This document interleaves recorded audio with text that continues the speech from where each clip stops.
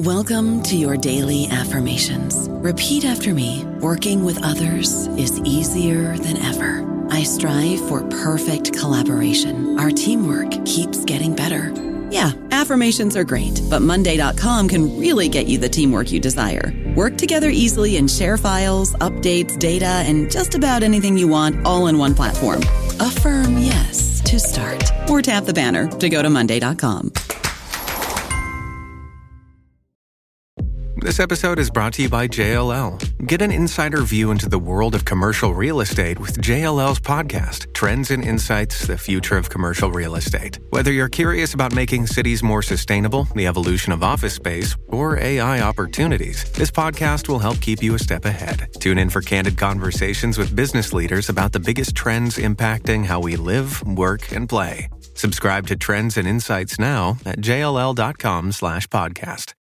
Judy was boring. Hello. Then Judy discovered ChumbaCasino.com. It's my little escape. Now Judy's the life of the party. Oh, baby, mama's bringing home the bacon. Whoa, take it easy, Judy. The Chumba life is for everybody. So go to ChumbaCasino.com and play over 100 casino-style games. Join today and play for free for your chance to redeem some serious prizes. ChumbaCasino.com. No purchase necessary. Void where prohibited by law. 18 plus terms and conditions apply. See website for details. Welcome to the New Books Network. Hi, this is Darts and Letters. I am producer Ren Bangert. We're highlighting our favorite past episodes of Darts and Letters all summer here on the New Books Network. Every week it's a new theme. This week it's activism in academia. And we're launching brand new episodes of Darts and Letters here on the network starting on September 18th, so stay tuned. Today we've got something special for you. This is the first of a two-part series from the show that came before Darts and Letters. That show was a documentary series called Cited. And this episode kicks off a story that takes us back to Mexico a few decades ago. When genetically modified corn was found in the highlands of Mexico, indigenous campesino groups took to the streets to protect their cultural heritage, setting off a 20-year legal saga. Today, host Gordon Caddick will take you through part one of Cited's series on genetically modified maize. I'll pass the mic over to him.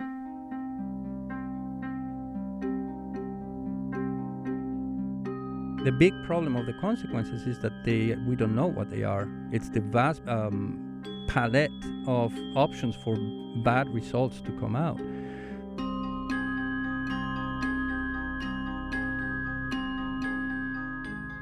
I'm Gordon Caddick, and this is Cited. It's June 3rd, 1992. The leaders of the world have gathered here in Rio de Janeiro, Brazil.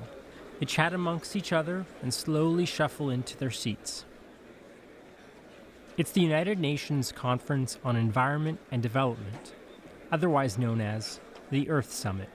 UN Secretary General Boutros Boutros-Ghali opens the first plenary.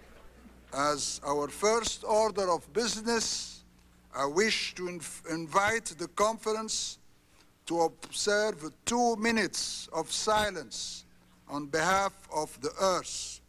2 minutes of silence for this purpose will also begin to be observed all at this very moment all over the world.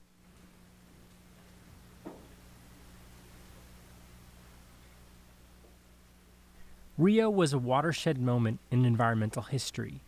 There was a real appetite for change. Governments seemed poised to address climate change, deforestation, and biodiversity loss. Distinguished delegates have said that this is an historical moment. However, it will only be so if the Rio Conference, the culmination of long deliberations, also marks a new beginning. And by this, I mean a new point of departure. Of course, Rio didn't solve all of our environmental problems, but it did define how we understand them. It's no exaggeration to say that Rio shaped mainstream environmentalism for a generation, because it's where our policy experts said, here are the best ideas we got. And those ideas, they're basically what we're still working with, what we're still fighting over. ideas like sustainable development. This is the notion that our economy can and should be developed in a way that's sustainable with our environment. Rio. Common but differentiated responsibility. That's the notion that all countries share a burden to fight climate change, but the richer ones should do more. Rio. The polluter pays principle. That's a principle that now serves as philosophical justification for things like carbon pricing. Rio. But one idea was a little different. It was an idea born out of uncertainty. Because while the policy experts agreed on a lot, they also said there's still a lot that we just don't know. We are in a situation where we have to take action in the face of uncertainty. This is because we do not fully understand how ecosystems function, because we have sometimes to work to a very long time scale, and because cause and effect are often separated in space. It will therefore be important to ensure the emerging opinions among scholars and experts received full attention in decision-making processes. Secretary General Boutros Ghali is revealing an unsatisfying truth about science. We sometimes look to scientists for certainty, for definitive answers. But that's not what they give us. What they give us is their best approximation of what they know. And with our planet and how it behaves, they're never quite sure. But how do you make policy when there's scientific uncertainty?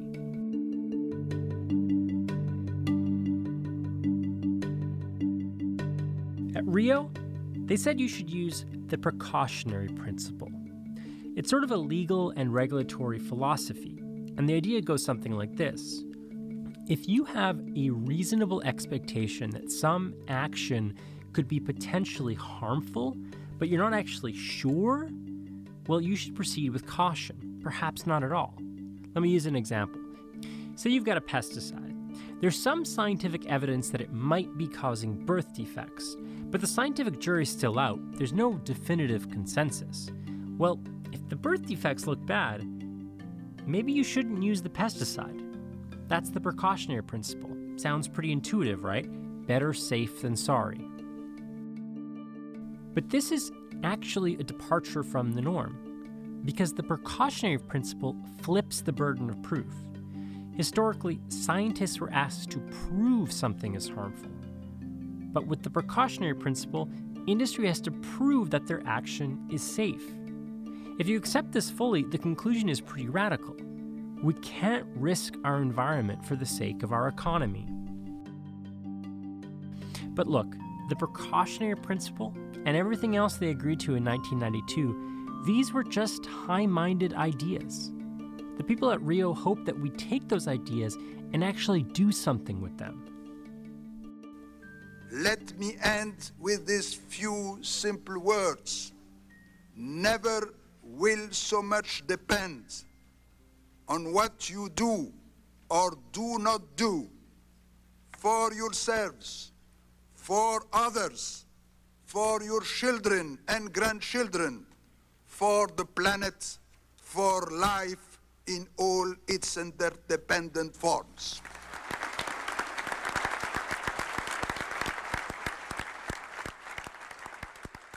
So, almost 30 years later, whatever happened to the precautionary principle? And what does it look like when you take it out of the world of abstract philosophical principles and you bring it into the real world? Over the next 2 weeks, we'll be exploring just that. We'll be telling you the story of genetically modified corn in Mexico.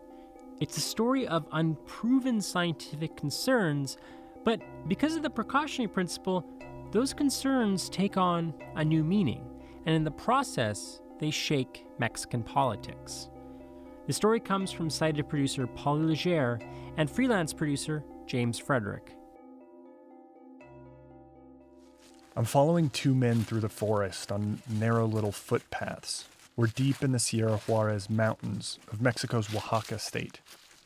For these last 20 minutes of hiking, they just keep saying, we're close. We're close. These two men want to show me something. One of them is Aldo Gonzalez.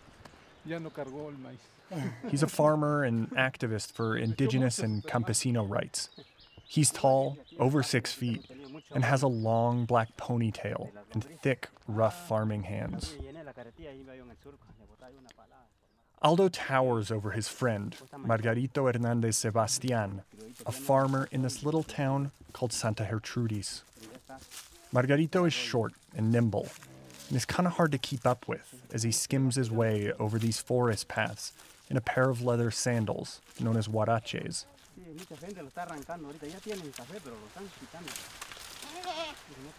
The goats are calling. That means we're close. Margarito has brought me to see his farm. And when I walk out of the trees, I understand why it was worth the 40-minute hike. This is unlike any farm I've ever seen. For one, it's on a hill, like a 60-degree mountain, like too steep to ski down. And Margarito has everything here. A very eager pig on a 10-meter leash comes up to greet us. One huge, beautiful turkey and a brood of chickens waddle around.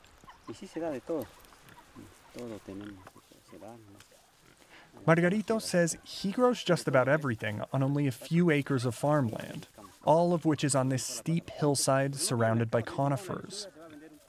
This is the traditional Mesoamerican farm known as a milpa. Beans, peas, squash, tomatoes, onions, and lettuce, they all grow together here. Most of this produce is for him and his family to eat. Some of it is saved for his animals, and sometimes he'll sell extra at a town market 30 minutes away. And then the rest is shared in the community. But one thing you'll find on this farm, and every farm around here, is corn.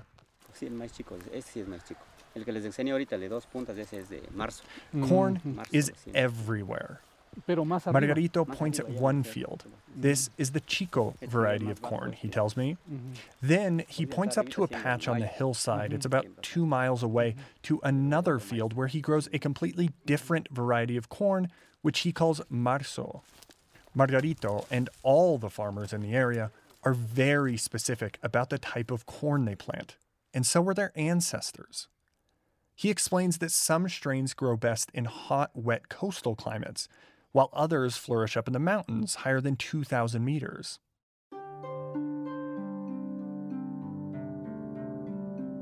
The creation of corn started sometime between 7 and 10,000 years ago, in a place we now call Mexico. It began with a tall grass called teozintle. Through selective farming over thousands of years, that grass turned into dozens of varieties of corn, or in Spanish, maíz. Today in Mexico, there are over 59 distinct varieties of corn, each finely tuned by generations of Mexican corn farmers. You'll also find corn in just about every meal. And not just tortillas. Tostadas, tlayudas, sopes, tlacoyos, huaraches, pozole. By one estimate, there are 600 different preparations of corn in Mexican cuisine. It's the centerpiece of the diet here. But it's not just that, Aldo tells me later, as we drive through the Oaxacan mountains.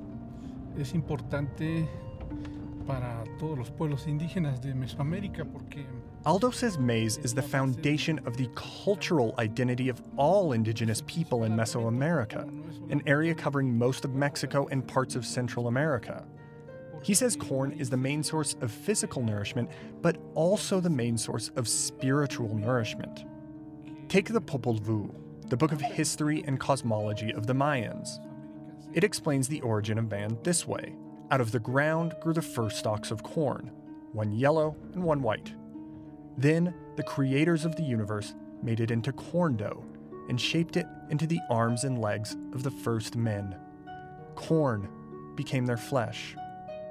Or the Nahuatl people, the ethnic group of the Aztecs, they call the corn plant tlaoli, which means our sustenance and that which generates movement.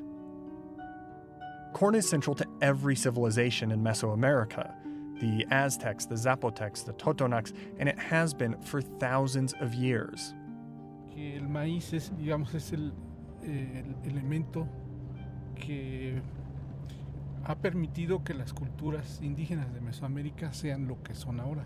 Maize, Aldo says, is what has allowed indigenous people in Mesoamerica to become what they are today.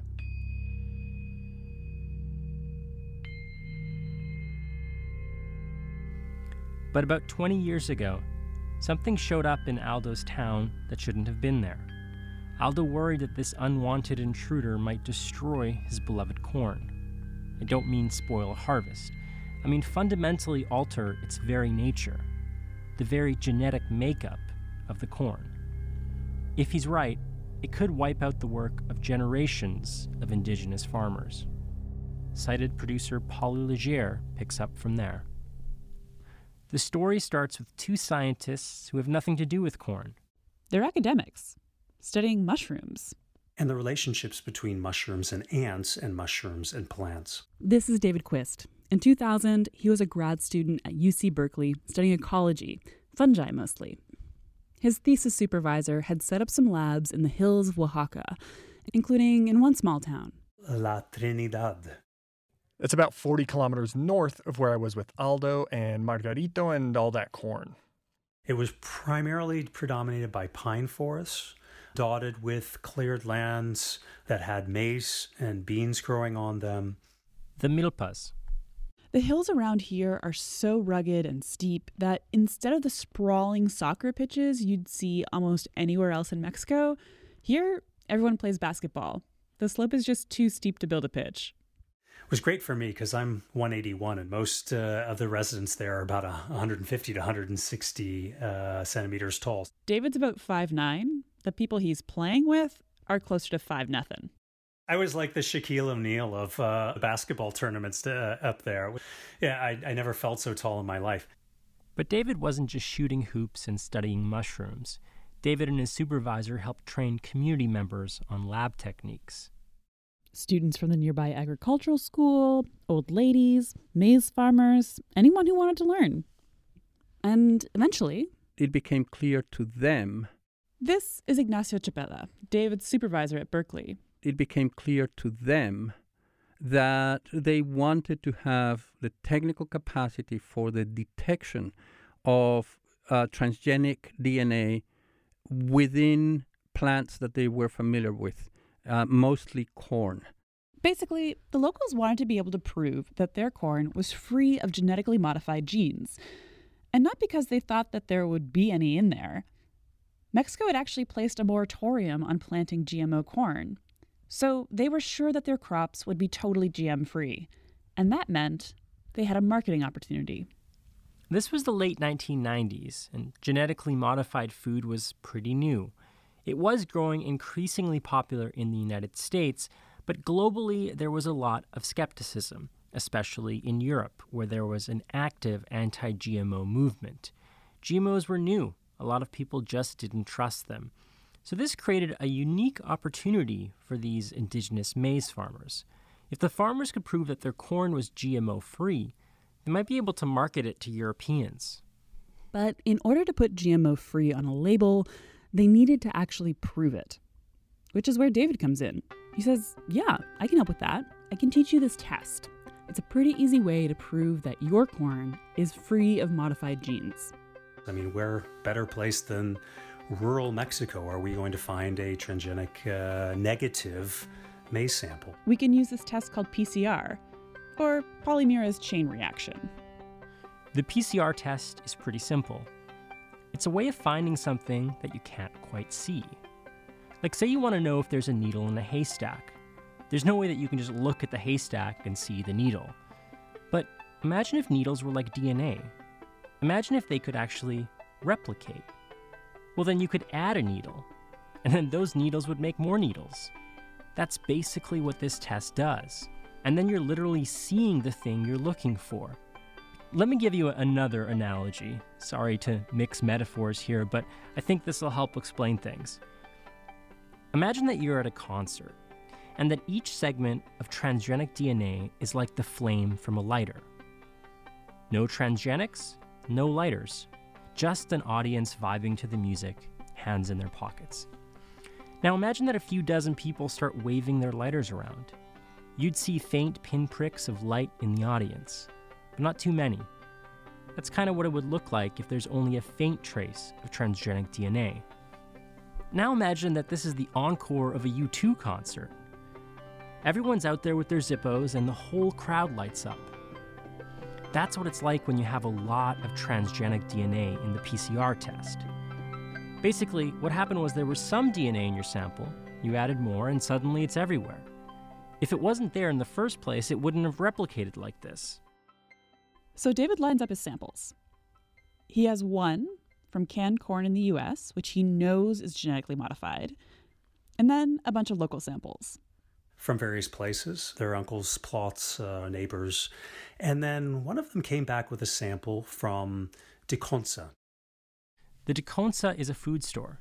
You can find one in almost every tiny town in Mexico. There are 27,000 of them across the country. They provide cheap food staples to the area, including corn. So it's the night before David's going to give this workshop on PCR to folks in La Trinidad, and he decides to run a test trial. He's got his transgenic corn from the US, the seeds from the Desconsa, and the kernels from local plots, which should basically be the furthest thing you can get from mass-produced transgenic American corn. First step, the canned all-American corn. Transgenic positive from US? Yep, there's the transgenic DNA lighting up. As expected, the finale of a U2 concert. Then a seed from a local plot. Then a Mexican Oaxacan maize sample, no transgenic DNA, looks good. Another one looks good. Then he gets another sample, and something weird happens. There seemed to be a faint band, a faint signal of this transgenic DNA. Like a small group of people flicking their Bics. And then there's another sample, positive transgenic DNA, really bright, like bright as my control, positive control.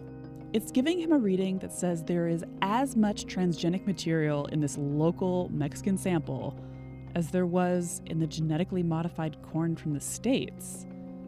So he's going back through his notes like... Which one is that? That was the one from the government store, from the store of these seeds coming in the communities. And that was just a oh shit moment for me. David's found, or at least he's pretty sure he's found, trans genes where there shouldn't be trans genes.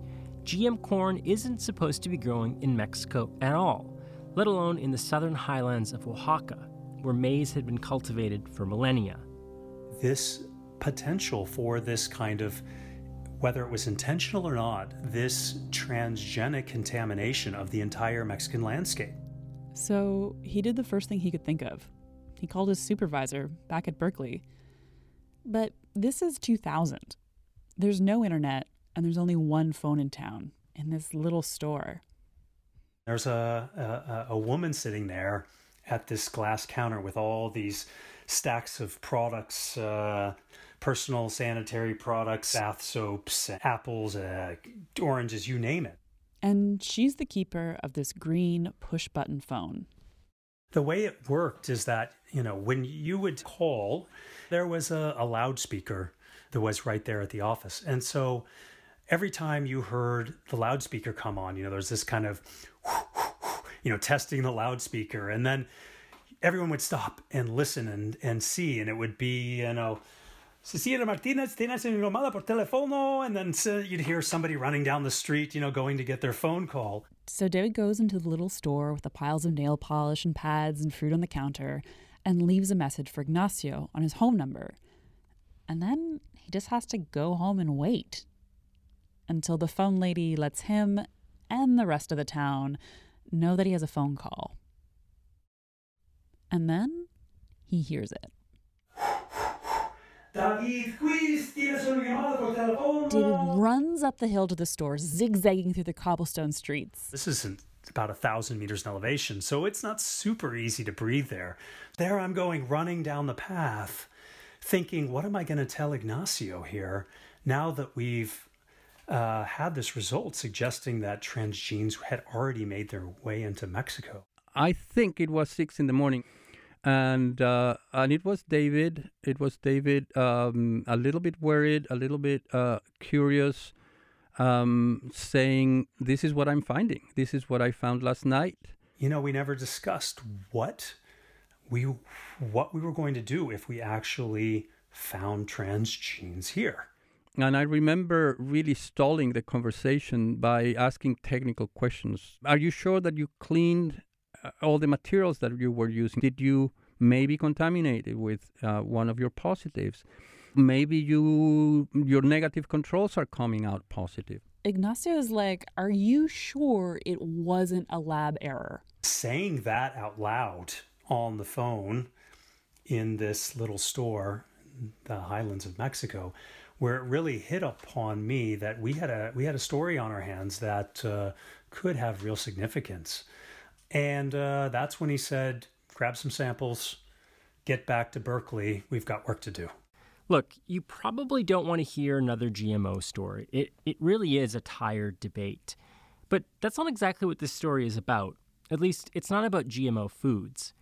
There is a pretty strong scientific consensus there. Most scientists think that GMOs are no more dangerous than other foods.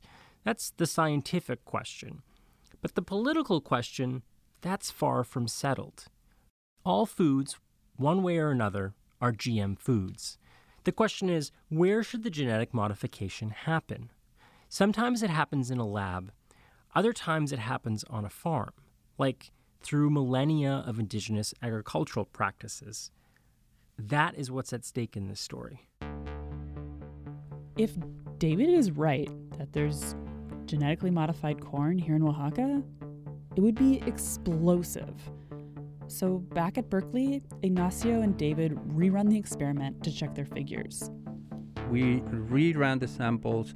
We ran them in different labs with completely new materials and new instruments so that we made sure that all these positives were positives. They had two questions. Was there actually genetically modified corn growing where it shouldn't? Okay, the transgenes are there. Yes. Again, they found some presence of genetically modified maize in the samples from Oaxaca. Now, the second question, what happens to them? Do they flow into wild relatives? When they cross-pollinate, do they have an impact on the genetic diversity? Do some of them survive better? The offspring survive better? Do some of the offspring not survive? Their second question is a lot more worrying. Okay, it's here, but what does it mean? What impact might the GM corn have on indigenous maize and the overall biodiversity of the region? They just don't know. The big problem of the consequences is that we don't know what they are. It's a vast palette of options for bad results to come out. David and Ignacio are worried that the GM corn is wandering into the indigenous maize. It's not simply cross-pollinating, but it's actually entering into the DNA of the Oaxacan maize and fundamentally changing it. It's creating a kind of hybrid corn. And over time, this could have huge consequences for biodiversity, because maybe this new hybrid corn would have a kind of fitness advantage. So over generations and generations of breeding, it might actually take over the Oaxacan landscape.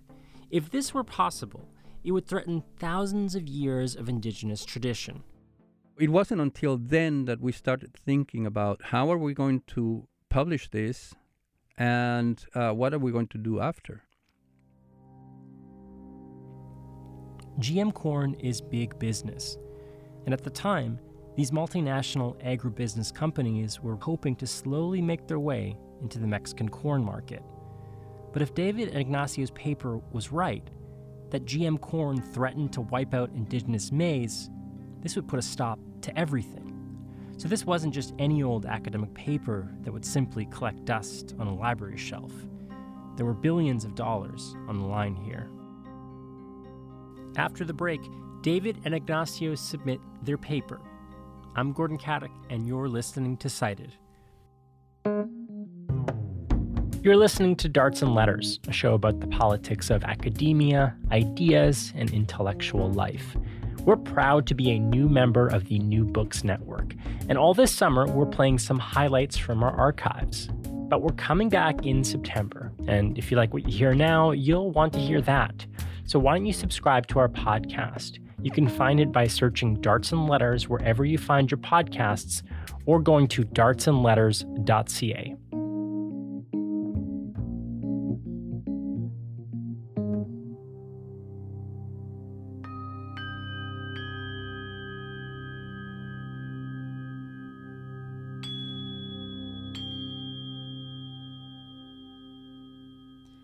David and Ignacio submitted to Nature, one of the biggest scientific journals in the world.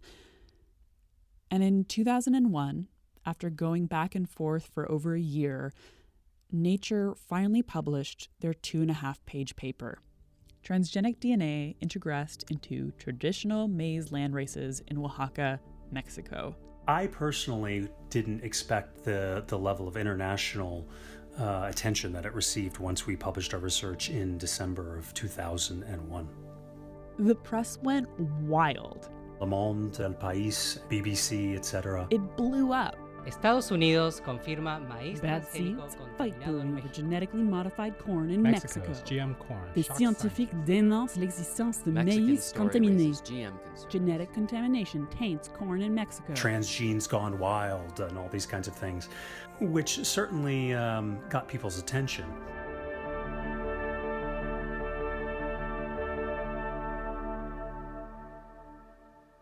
There was an active ban on planting GM corn in Mexico, but there was no ban on buying it from the U.S. So the best explanation for how transgenic corn wound up in the birthplace of maize was NAFTA. When NAFTA was ratified in 1994, it was a huge deal for Mexico. This less developed country was setting up free trade with two major first-world economies, so NAFTA marked a new era. But under NAFTA, it was now cheaper to import U.S. corn than to grow it. So by 2000, 6 million tons of U.S. corn was coming into Mexico, and a third of it was genetically modified. Some of it went into the Diconsa food stores, those government food shops all over the country that David Quist had taken samples from. It wasn't labeled GM corn. They wouldn't have known. The working theory is that this was all an honest mistake. Maybe the farmers accidentally confused the local corn meant for planting with the NAFTA corn meant for eating. So that's why genetically modified NAFTA corn ended up in the milpas that David and Ignacio were studying. So the very trade agreement that the Mexican government had hailed as a victory might have been leading to GM corn being supplied to indigenous farmers. David and Ignacio's paper put the Mexican government in a very awkward situation. So Ignacio is in Mexico City, trying to explain this whole thing to Mexican officials. This guy showed up and he said, I'm here in representation of the chairman of the Biosafety Commission. He would like to talk to you. The chairman's name was Fernando Ortiz Monasterio. He's in charge of regulating GMOs in Mexico. And this research could be very embarrassing for his department. Monasterio felt that GM crops could do a lot of good and prove Mexico was a modern economy, and he was actually hoping to lift the ban on them. They took me to this empty building and in an office that was not really an office but felt more like a makeshift interrogation place. Ignacio says that they were the only 3 people in the building. They dismissed the one lady that was looking after coffee. And that as soon as they got there, the chairman started yelling at him. Telling me that I was doing something terrible, that I was about to get myself into a huge amount of trouble, and so on and so forth. For about an hour, he did that with this burly bodyguard. This data, these results that you're reporting are not true. This is all a lie. And then the tone starts to shift. He said, I have arranged for you and the other 4 greatest scientists of plant science in the world to meet in a resort in Baja California all by yourselves and repeat all these experiments, whatever you need to do, and you will submit another paper to Nature that says that. And he had the results. He wanted me to say some stupid result that basically said that was not true. It was the opposite of what we wanted to publish. Ignacio says he was told the other 4 scientists were from Monsanto and DuPont, 2 of the largest manufacturers of genetically modified corn. And Ignacio is like, no way. I am very happy to help anyone, including in industry. I can give them all the information we have, and they can work from that, but I'm not going to rewrite this paper to come to the opposite conclusion to what we see. And after that moment, this guy stood up and left, went out, and he told the bodyguard, he said, show him the offices. The burly guy takes Ignacio on a walk around this whole floor of empty offices. In some places, I remember the carpet being rolled up from flooding and we were on the 13th floor. It was pretty high, and the windows were, floor to ceiling. And this is a part of Mexico when many people are disappeared, and especially at that time, it was basically the place where people go dump bodies. Of course I was worried, of course I was scared, but I was thinking, okay, maybe this is it. Then so what? I don't know. I kept thinking, so how is this going to work? Are they going to push me out of the window? Is that really possible? I was just really thinking that way. Ignacio is thinking that this is it. He's going to get killed over corn. But then he says the chairman switched tones again. He's like, please, friend, we'll drive you home. We insist. They pulled up in a black Suburban, which is this massive SUV, that gangsters use. It's like a cartoon. And then throughout the trip, they were telling me, talking to me about my daughter and talking to me about, it's again like in a movie, a bad, cheap movie, gangster kind of style. Yeah. It's the only time in my life when I've had that experience.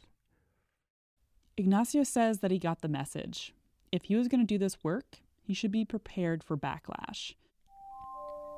We couldn't find Fernando Ortiz Monasterio, but he did talk about this meeting in Caitlin Shatterly's book, Modified.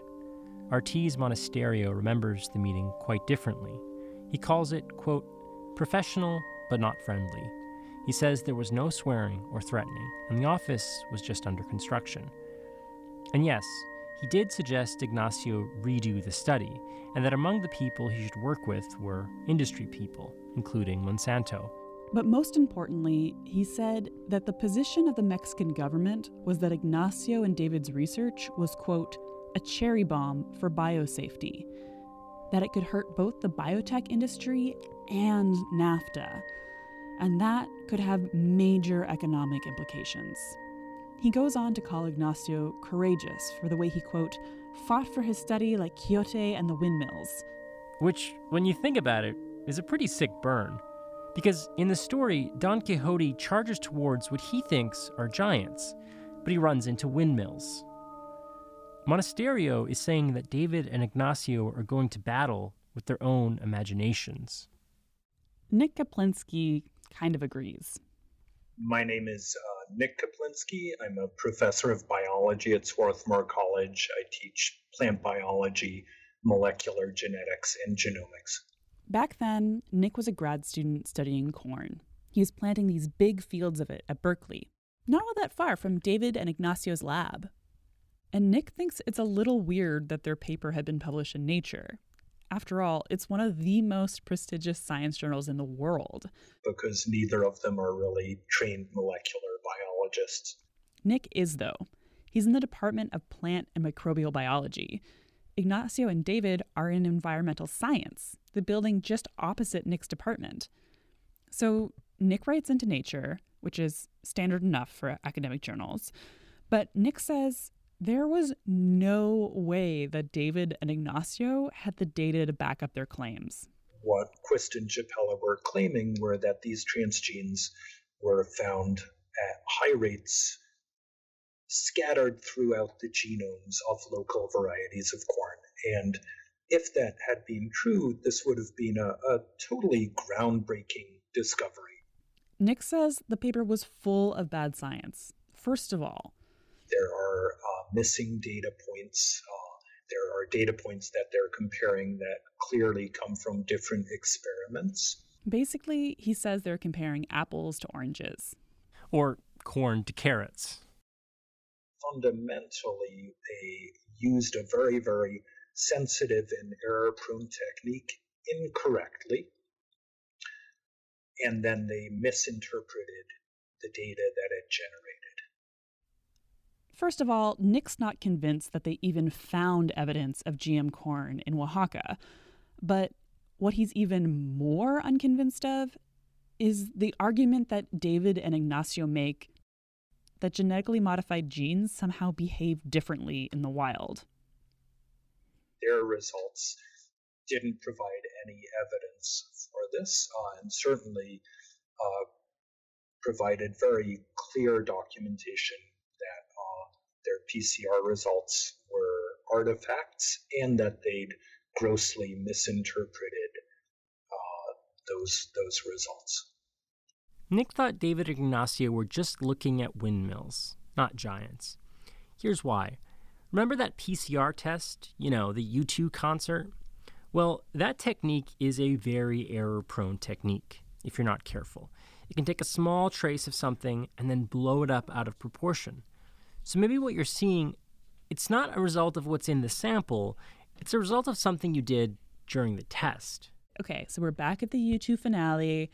Bono's got his shades on. The Edge is just about to shred. I don't know the names of the other members of U2, but all those lights in the air, maybe it's GM corn from Oaxaca, or maybe it's something else that your PCR test introduced.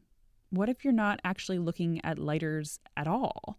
Maybe it's the exit light from the stadium, or somebody on their cell phone, or someone with glow sticks, or the red tip of someone lighting up a joint. Nick says the technique that David and Ignacio used could not distinguish between lighters and phones, joints, glow sticks, exit light. Their technique misinterpreted all of those sources of light as being people waving their lighters in the air. So, as being evidence of genetically modified corn. It's not that there weren't lighters there, it's just you couldn't prove that all of that light was from lighters. But basically, this was the fight that was happening in the pages of Nature. Did David and Ignacio interpret their results correctly or not? But this fight wasn't just about a PCR test and how to interpret it. Because here's the thing, the people who wrote angrily to Nature, they didn't just say the test was wrong. They called Ignacio and David anti-science, anti-GMO crusaders. And those on David and Ignacio's side, they accused the other of being corporate shills. And all of this, most everyone in this story, they were at Berkeley. It was really two departments fighting against each other, and they had been for a while. So this fight, it was personal. The fight in Nature fanned the flames of a fire that had already been burning for a few years, like some kind of horrible tire fire at the town dump. These two departments were fighting over the role of corporate funding at the university. A few years before all of this, Berkeley had signed a $25 million contract with a major biotech company called Novartis, and this caused a huge divide. The plant and microbial biology department, that's the department that Nick was in, gained a ton of new funding. But the other departments, including the environmental science department, where Ignacio worked, they were dead set against this. And I was one very clear and very vocal opponent of that proposition. He said it had massive ramifications for academic freedom. And David was part of a campus group called Students for Responsible Research. Nick Kaplinski was too. I stayed involved for a little bit until, and again, I dug up some old emails until he called me and the members of my department corporate whores, at which point I stopped attending those meetings. Nick showed me those emails. The term was used. Once the Novartis deal was signed, students started taking direct action. A group calling themselves Green Streets started to destroy the corn plots growing on the Berkeley campus. Including Nick's. It was trampled and chopped down. So that cost me about 2 years of research time. It significantly set back my graduate career. The students left notes behind saying that they did it because they were against the Novartis funding and GMOs as a whole. So this science occurred in an atmosphere where I'd say people weren't having constructive conversations with each other. That's the atmosphere on Berkeley leading up to the publication in Nature. 2 departments on the same campus pitted against each other over GMOs. So when David and Ignacio published their article in Nature, it was like dousing that tire fire with gasoline. And the fire, well, it came for Ignacio. After the piece was published, he didn't get tenure. Usually the chancellor simply approves what the faculty, after this process, has said. In this case, the chancellor came out contradicting all the process and single-handedly said no, this guy should not receive the next round of employment and tenure, promotion to tenure. And so they put me basically on a terminal contract that was going to run out at the end of the year. It made the news. There was even a rally. Supporters said that he was being punished for research that could be bad for biotech, now a major funder at the university. What I feel very strongly about is that this came from, softly spoken words behind closed doors to simply get rid of me from the campus. It's impossible for us to know if that's exactly what happened. The tenure process is confidential. At the time, Berkeley said no one person could, quote, hijack the process. But 1 minute Ignacio was on track for tenure, and the next he wasn't. And the same thing happened to his paper. Nature ends up issuing a disavowal of it. Not a retraction, a disavowal. It's the first time in 133 years of publishing that this has ever happened. The editors wrote, quote, "The evidence available is not sufficient to justify the publication of the original paper. But since the original authors, Ignacio and David, stood by their results, Nature said it wanted the readers to judge the science for themselves." By this point, David had moved into GMO research full-time, but he says that it was just too hard to get funding. In 2 instances, I remember getting a call from the USDA and from a very nice worker there at the office and saying, "Can I talk to you off the record? I just wanted you to save your time and say, despite what is good and probably very important research, politically, there is no way in hell you're going to get funding from our agency." And it really was a signal to me that there was not the space to ask these kinds of questions in the United States. He ended up in Europe, working on biotech regulation in Norway, which is where he lives now.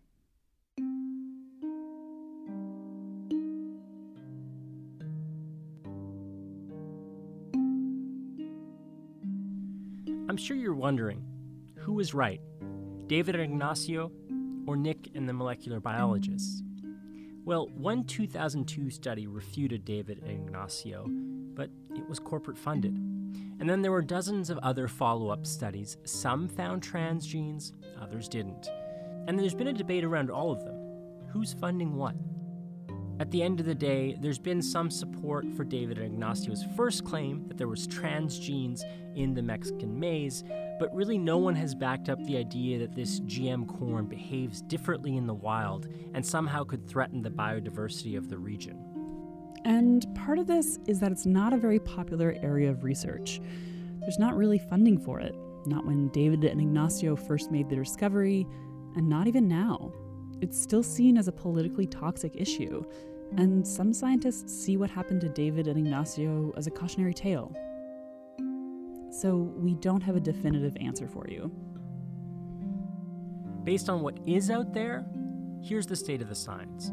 Molecular biologists we talked to said it was highly unlikely that GMOs could bully out local varieties. And even then, the genetically modified corn wouldn't necessarily overthrow Oaxacan maize. It would still need the right conditions to thrive, and a milpa just isn't one of them. So maybe David and Ignacio were charging against windmills. But they also told us that with biological systems, you never know. One scientist said biology is full of surprises. It's a dynamic system. It all depends on the crop, the local conditions, how people plant, and how everything interacts with everything else. You'd have to do a lot more research, and even then, you'd never know for sure what might happen or what could happen in the future, which is kind of the point that David and Ignacio were making. Sometimes scientific experts just don't give us the definitive answers we want. So we have to operate under conditions of uncertainty. But that uncertainty brings risks. Because what if David and Ignacio were right? Try to put yourself in the shoes of an indigenous farmer. Remember Margarito from the very beginning? His maize is fine-tuned just for the hills of Oaxaca. His maize has been cultivated over generations. His parents' parents, thousands of years of work. It's his heritage, not just his agricultural heritage, but his spiritual and cultural heritage. And then this new corn comes around, and he thinks, what could this do to my corn?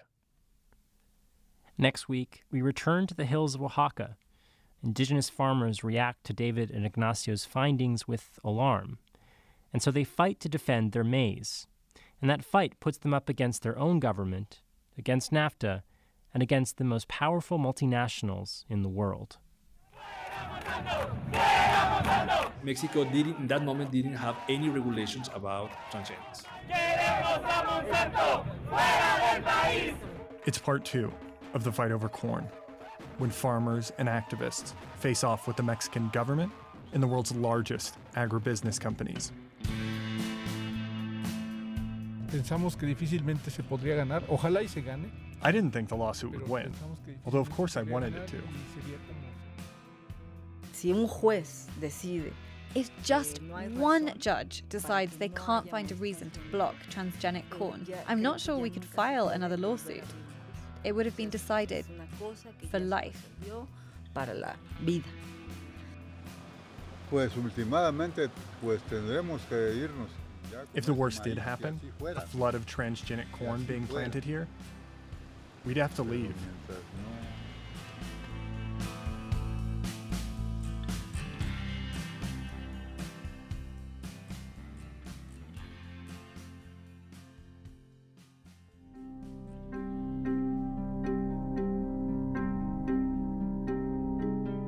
This episode was produced by Polly Legere and James Frederick. Our research assistant was James Radigan, and the episode was edited by A.C. Rowe and me, Gordon Caddick. Our theme song and music are by our composer, Mike Barber. Fact-checking by Aurora Tejeda. Dakota Coop is our graphic designer, Cited's production manager is David Tobias, and our executive producers are Sam Fenn and me, Gordon Caddick. Thank you also to Ana de Ita Rubio, Santiago Munoz, and Daniel Moreno from the Maize Ajo Tortilla Shop. Thanks also to Sylvia Ribeiro from the ETC Group, Topher Ruth at the Berkeley Advanced Media Studio for his recording assistance. Thanks for further fact-checking support from Martine Shep and Katrina Heiback of the University of Toronto. Thanks also to Professor Dave Ng and Dr. Sophie Common for teaching us a thing or two about plant genetics.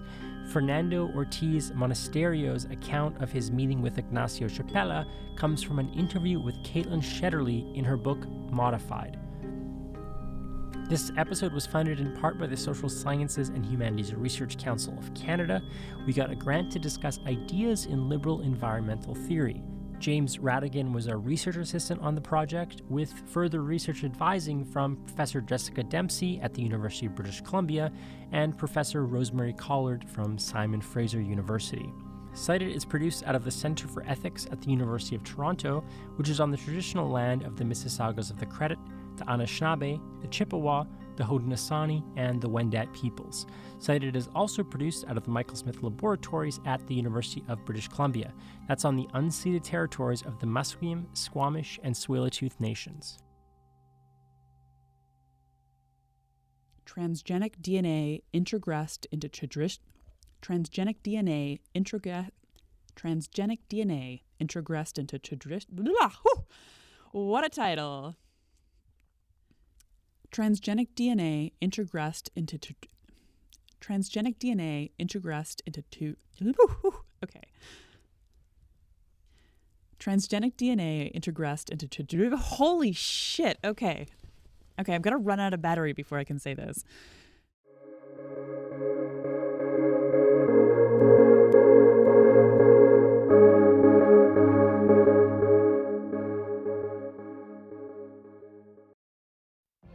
What if you could have a career where the opportunities are as vast as our nation, where it's not about mission statements, but a shared mission?